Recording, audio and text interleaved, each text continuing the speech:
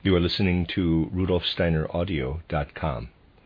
If you are listening to the podcast of this, it is located at rudolfsteiner.podbean.com. Please consider becoming a patron. As well, there are two publishing houses, steinerbooks.org in America and rudolfsteinerpress.com in England, who are the sole publishers of Steiner into English and have given me permission to do these recordings. Please consider patronizing them as well. You are listening to RudolfSteinerAudio.com. This is a reading of a cycle of lectures by Rudolf Steiner entitled Rethinking Economics, Lectures and Seminars on World Economics, and this is Lecture 6, entitled Price, Culture, and Gift, given in Dornach on July 29th, 1922.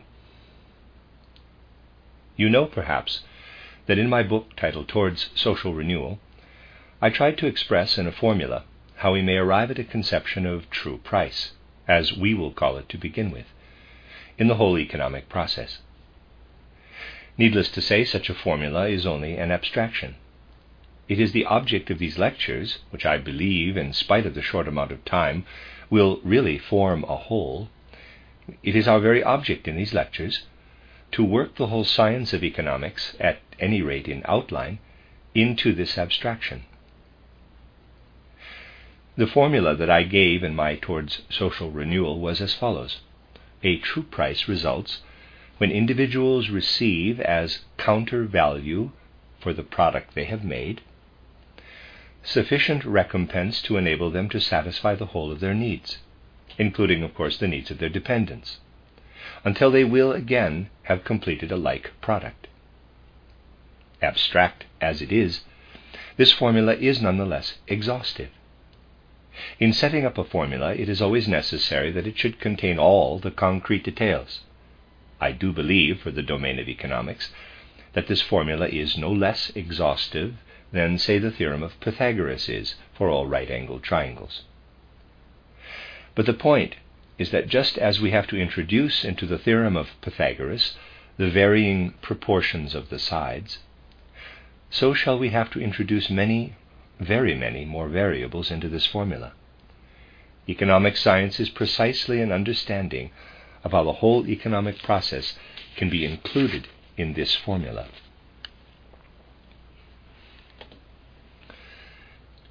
Today I intend to start from one essential feature of the formula. It is this.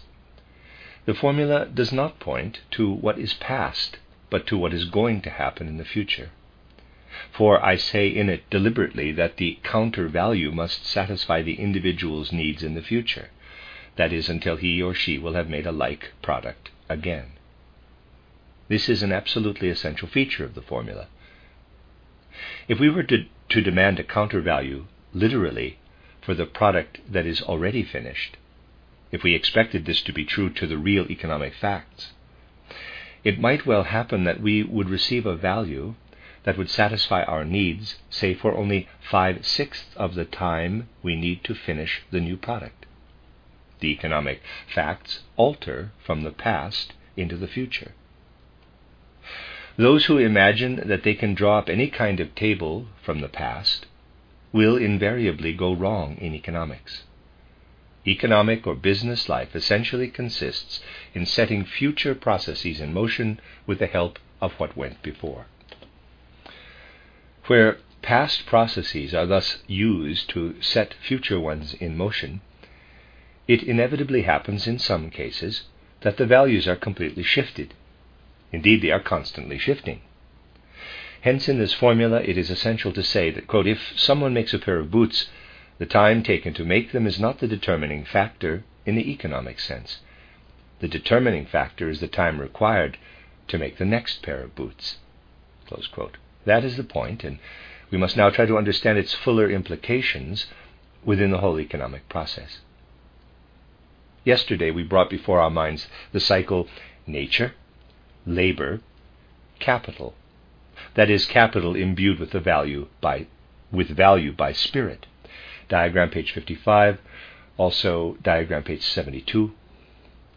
At this point, instead of capital, I might just as well write spirit. To begin with, we followed out the economic process in this direction counterclockwise, and we found that at this point, with nature, diagram, page 55, E, congestion must not be allowed to occur, but only so much must be allowed to go through as will act as a kind of seed to carry on the process. A state of economic congestion must not be allowed to arise through a fixation of capital in ground rent. As I said, fundamentally speaking, the return for land when it is sold, that is, when land is given a value in the economic process, works in direct opposition to the interests of those engaged in the manufacture of valuable goods. I need to read that again. A state of economic congestion must not be allowed to arise through a fixation of capital in ground rent. As I said, fundamentally speaking, the return for land when it is sold, that is, when land is given a value in the economic process, works in direct opposition to the interests of those engaged in the manufacture of valuable goods. If people wish to manufacture valuable goods with the help of capital, it is to their benefit that the rate of interest should be low. Having less interest to pay, they will be less hampered in their use of the capital they have borrowed. The land owners, on the other hand, I will go fully into these things as they are of economic significance. The landowners, or those who have an interest in the lands becoming more expensive, will be able to make it more expensive simply by a reduction in the rate of interest. If they have a low rate of interest to pay, the value of their land will grow. It will become more and more expensive. By contrast, those engaged in the manufacture of valuable commodities will be able to make them for less because of a low rate of interest. Commodities, therefore, which depend mainly on manufacture become less expensive when the rate of interest is low. Land, on the other hand, which gives a yield without first having to be manufactured, becomes more expensive when the rate of interest is low. You can easily work it out. It is an economic fact. It would appear then to be necessary to arrange for two different rates of interest. We ought to have a rate of interest as low as possible for building the work for the production of valuable commodities, and a rate of interest as high as possible for everything that falls under the heading of land, in quotes. This follows directly from what we said before. We want a rate of interest as high as possible for all that comes under the heading of land. This cannot easily be carried out, however, in practice. A slightly higher rate of interest for capital advanced on land might be practicable, but this would be of little help.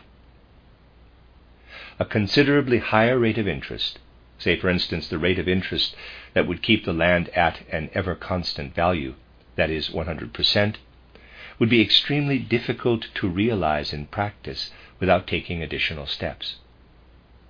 100% interest for money borrowed on land would mend matters at once, but it cannot be carried out in practice.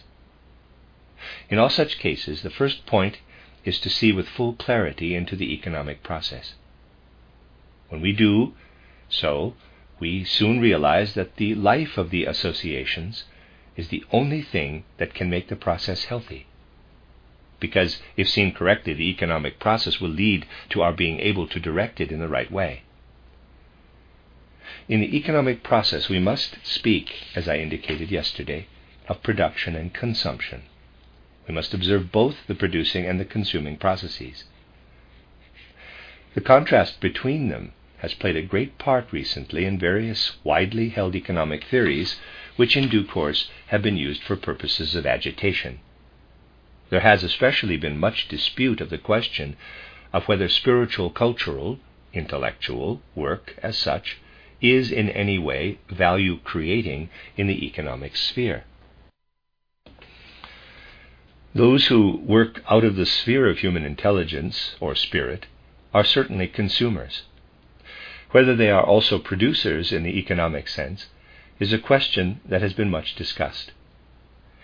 Extreme Marxists, for example, have again and again cited that unlucky fellow, the Indian bookkeeper, who has to keep the accounts for his village community. He does not till the fields or do any other productive work. He merely registers the productive work done by others. The Marxists deny him the faculty of producing anything. They declare that he is simply and solely maintained out of the surplus value that the productive workers create. This worthy bookkeeper is worked as hard in economics as Caius is in the formal logic that we studied at college. Caius's job is proving the mortality of a human being. You may remember, quote, all human beings are mortal. Caius is a human being. Therefore, Caius is mortal, close quote. His everlasting function of proving the mortality of a human being has made him immortal in the world of logic. The same thing has happened in Marxist literature to the Indian bookkeeper, who is maintained simply by the surplus value of the productive workers. He has become a classic.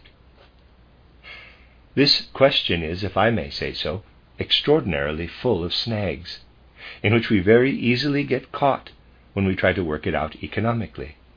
I refer to the question, quote, to what extent, if at all, is spiritual cultural work economically productive, close quote.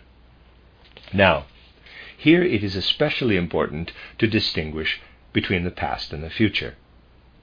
If you consider and reflect statistically on only the past, with respect to the past and to all that is only the unbroken continuation of the past, you will be able to prove that spiritual cultural work is unproductive. From the past within the material sphere, only purely material work and its effects can be held to be productive in the economic process. It is quite a different matter when you turn your eye to the future. As we have said, to be engaged in economics is to be working from the past into the future. You need think only of this simple instance. Assume that in some village a craftsman falls ill. Under certain given circumstances, let us say, if he falls into the hands of an unskilled doctor, he will have to lie in bed for 3 weeks, during which time he will be able to do nothing. Then he will disturb the economic process to no small extent. If he is a shoemaker, for 3 weeks his boots and shoes will not be brought to market, taking the word market in the widest sense. But now suppose he gets a very skillful doctor who makes him well in a week. He can go back to work again in a week. In all seriousness, you can now decide the question, quote, who made the boots for the difference of the 14 days, the shoemaker or the doctor? Close quote. In reality, it was the doctor. Now the situation is altogether clear. As soon as you take into account the future from any given moment onward toward the future, you can no longer call the spiritual cultural unproductive. In relation to the past, the spiritual cultural, or rather those human beings who work in the spiritual cultural sphere, are consumers only. In relation to the future, they are decidedly productive. Indeed, they are the producers, for they transform the whole process of production and make it substantially different for the economic life. You can see this from the example of a tunnel. What happens when tunnels are built nowadays? They could not be built unless differential calculus had been discovered. To this day, therefore, Leibniz is helping to build all tunnels. The way prices work out in this case has really been determined by that exertion of his spiritual cultural forces. You can never answer these questions in economics if you consider the past in the same way as the future. Life does not move toward the past, nor does it even prolong the past. It goes on into the future. Hence, no economic thought is real that does not reckon with what is done by spiritual cultural work, if we may call it so. That is to say, fundamentally what is done by thinking. But spiritual cultural work is not easy to comprehend. It has its own peculiar properties, which are not at all easy to grasp in economic terms. Spiritual cultural work begins the moment work itself, that is to say labor, is organized. The organizing work of thinking begins the very moment labor itself is organized and divided. Thenceforward it grows more and more independent. Consider the spiritual cultural work of those who direct some undertaking within the material sphere. You will see that they apply an immense amount of spiritual cultural work.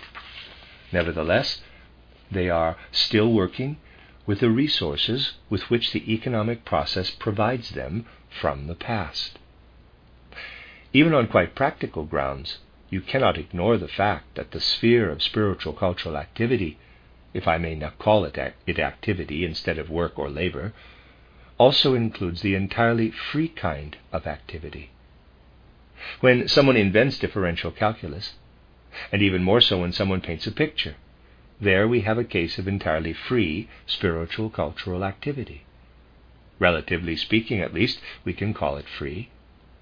Whatever materials are derived from the past, the paints and the like, they no longer have the same significance in relation to the eventual products as do the raw materials, for example, purchased for manufacture. Passing into this region, therefore, we come into the sphere of the completely free spiritual cultural life. See diagram. In this sphere we find, above all things, teaching and education. Those who teach and educate undoubtedly stand within the sphere of the completely free spiritual cultural life. For the purely material economic process, it is especially these free spiritual cultural workers who are, in relation to the past, absolutely and exclusively consumers. Of course, you may say they produce something, and if they are painters, for example, they are even paid something for what they have produced. In appearance, therefore, the economic process is the same as when I manufacture a table and sell it. The process is essentially different as soon as we cease to consider buying and selling by the individual and turn our attention to the economic organism as a whole. And this is what we must do in the present advanced stage of the division of labor. There are also pure consumers of another kind within a social organism, namely the young and the very old.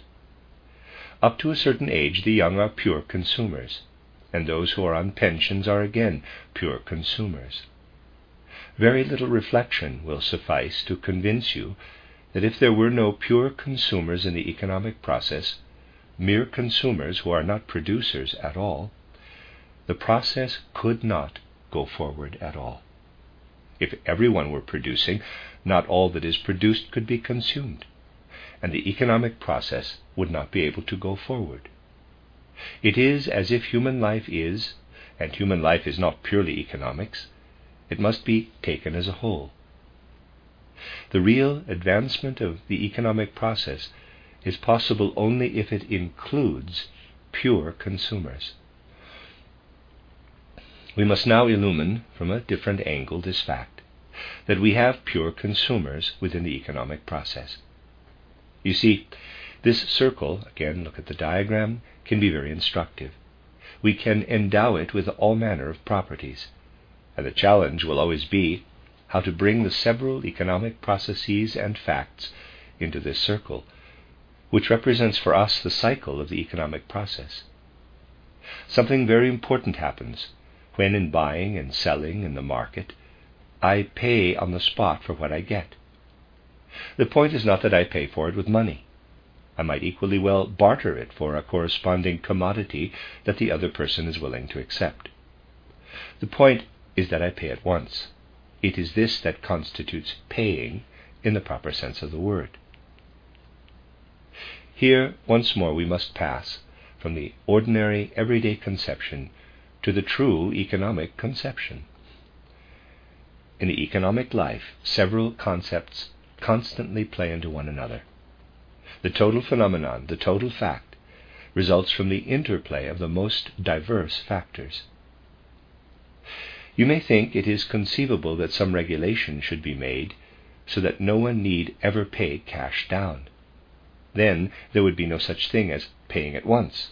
One would pay only after a month or after some other interval of time. The point is that I am forming my concepts altogether wrongly if I think that someone should hand me a suit of clothes and I pay for it after a month. The fact is that after a month I no longer pay for this suit of clothes alone. In that moment I am paying for something quite different. I am paying for something that circumstances, by raising or lowering prices, may have made quite different. I am paying for an ideal element in addition. In fact, we cannot do without the concept of, quote, immediate payment, close quote. This is the concept that holds good in cases of simple purchase. A thing becomes a commodity on the market, moreover, through the very fact that it is paid for at once. This is generally the case with those commodities that are, quote, nature transformed by labor, close quote. For such commodities I pay. Here, payment plays the essential part. There must be such payment. I pay at the very moment when I open my wallet and give away my money. And the value is determined in the very moment at which I give away the money or exchange my commodity for another. That is payment. That is one thing that must be in the economic process. The second factor, which plays a similar part to payment, is the factor to which I drew attention yesterday. It is lending. This, as I said, does not interfere with the concept of payment as such. Lending, once more, is an altogether different fact, a fact which simply exists. If I have money lent to me, I can apply my spirit to this loaned money. I become a debtor, but I also become a producer. In this way, lending plays a real economic part. If I have intellectual, spiritual capacities in some direction, it must be possible for me to obtain loaned capital. No matter where I get it, I must have it. Thus, in addition to payment, there must be loan. See diagram page 72. Here, then, we have two very important factors in the economic process, payment and loan. By a simple deduction, we must verify it here, see diagram. By a very simple deduction, you can find the third. You will not doubt for a moment what the third factor is. We have had payment and loan.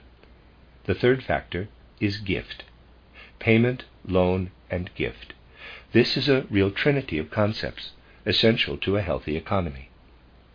There is a prevailing disinclination to include gift in the economic process as such.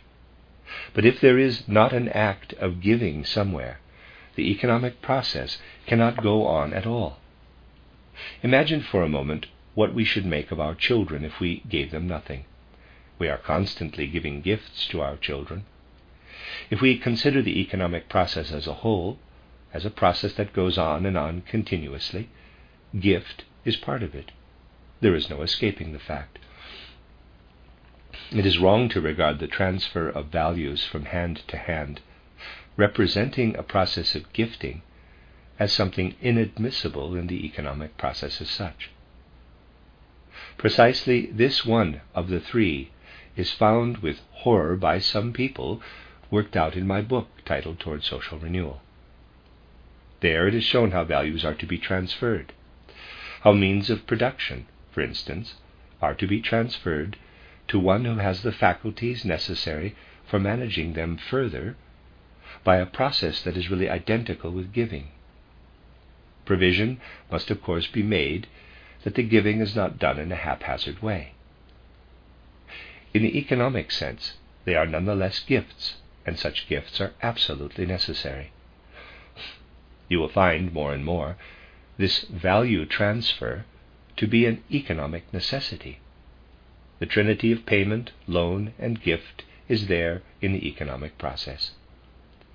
Consider the matter thoroughly, and you will agree that in every economic process this transfer must be contained. Otherwise it would be no economic process. It would lead to absurdities at every point. People may rebel against these things for a time, but we must remember that economic wisdom is today not very great. Those especially who want to teach it should be under no illusions on this point. Modern economic knowledge is by no means great. People are little inclined to go into the real economic relationships. This is an obvious fact, so obvious that if you look in today's Basler Nachrichten, the regional daily newspaper published in Basel, you will find, curiously enough, a reflection on this very fact. Neither governments nor private people nowadays, it says, are inclined to develop real economic thinking. I think we may take it that anything expounded in the Basler Nachrichten is likely to be obvious. It is indeed a palpable fact, and it is interesting to find it discussed in this way. The article is interesting inasmuch as it endeavors to set in a glaring light the absolute impotence that prevails in the economic sphere. Interesting, too, is the statement that these things must be changed. It is time governments and individuals began to think differently. There the matter ends. How they are to think differently, on this you will of course find nothing in the Basler Nachrichten, which is also interesting. It is possible to interfere in the economic process in a disturbing way, if one does not rightly relate the one thing with the other in this trinity. Many people today are enthusiastically demanding the taxation of legacies, which, of course, are also gifts. Such proposals have no deep economic significance. We do not lessen the value of the inheritance if, say, it has a value V, and we divide the value of V into two parts, V sub 1 and V sub 2, giving V sub 2 to some other party, and leaving the legatee with V sub 1. All it means is that the two together will now do business with the original value V. And the question will be whether the one who receives V sub 2 will husband it as advantageously for the economic life as would the original legatee who would otherwise have received V sub 1 and V sub 2 together. One, of course, may settle this question for oneself according to one's own taste, whether a single clever person receiving the whole legacy will husband it better, or whether it will be better for one to receive only part, while the state receives the other part, so that the individual is obliged to do business in conjunction with the state. This sort of thing definitely leads us away from pure economic thinking. It is a thinking based on resentment, on feeling. People envy the rich heir. There may be reason for it, but we cannot look at it only from this point of view if we claim to be thinking in an economic sense. The point is to find the right conception in the economic sense. Whatever else has to be done must take its start from this. You can, of course, conceive of a social organism becoming diseased through the fact that payment is not working together in an organic way with loan and gift, since one or the other is being obstructed and one or the other fostered. But they will still go on working together in some way. If you abolish giving on one side, you merely effect a redistribution. And the question to be decided is not whether this ought to be done, but whether it is necessarily advantageous. Whether the individual heir alone should receive the inheritance, or whether it must be shared with the state, is a question that must first be settled on economic grounds. Which is more advantageous? That is the point. The important point is that a free spiritual cultural life arises, almost of necessity, out of the entry of spirit, mind, into the economic life.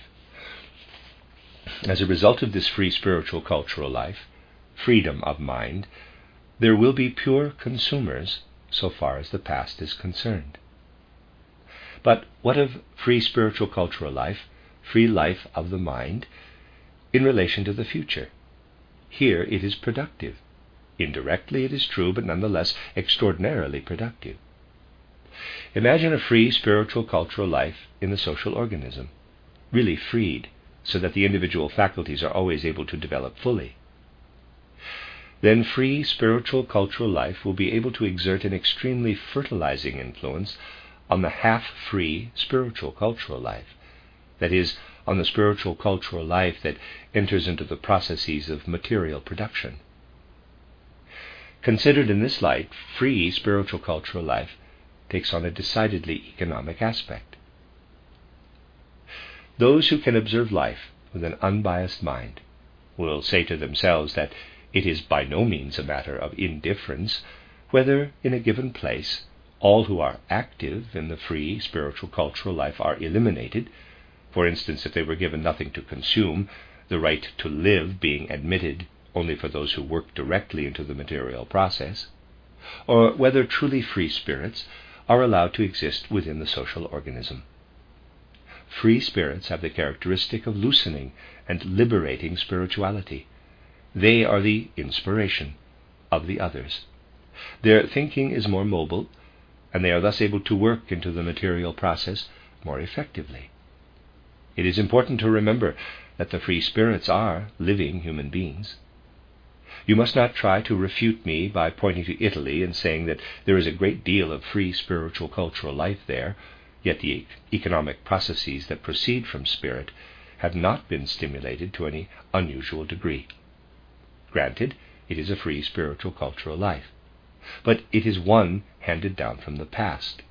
There are statues, museums, and the like, but these do not have this effect. Only what is living is effective, that is to say, what proceeds from creative human beings and spreads into others who can produce spiritually, intellectually, and creatively. This is what works as a productive factor into the future, even in the economic sense. It is certainly possible to exert a healing influence on the economic process by giving an open field of action to spiritual, creative people. Suppose now that we have a healthy associative life in a community.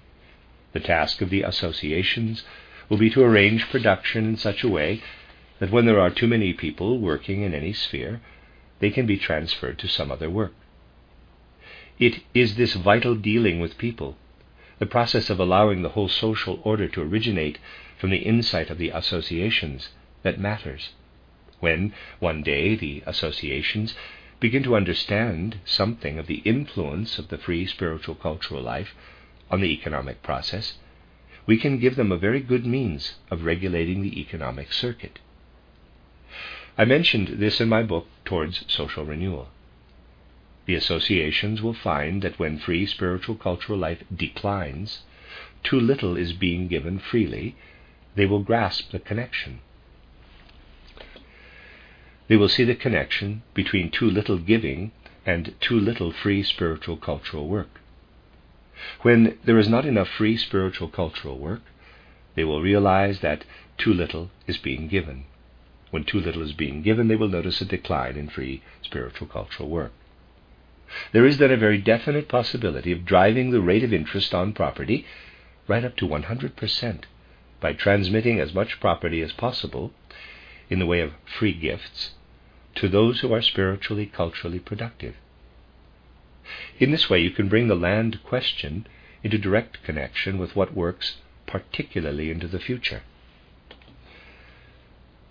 In other words, the capital that presses to be invested, the capital that tends to march into mortgages and stay there, must be given an outlet into free spiritual cultural institutions. That is the practical aspect. Let the associations see to it that the money that tends to get tied up in mortgages finds its way into independent spiritual cultural institutions. There you have the connection of the associative life with the general social life. Only when you try to penetrate the realities of economic life does it begin to dawn on you what must be done in the one case or in the other. I do not by any means wish to agitate that this or that must be done. I only wish to point out what is. This is undoubtedly true, what we can never attain by legislative measures, namely, to keep the excess capital away from nature.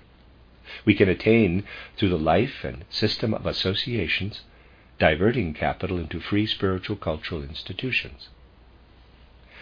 I only say that if the one thing happens, the other will happen too. Science, after all, has only to indicate the conditions under which things are connected. The end of Lecture 6.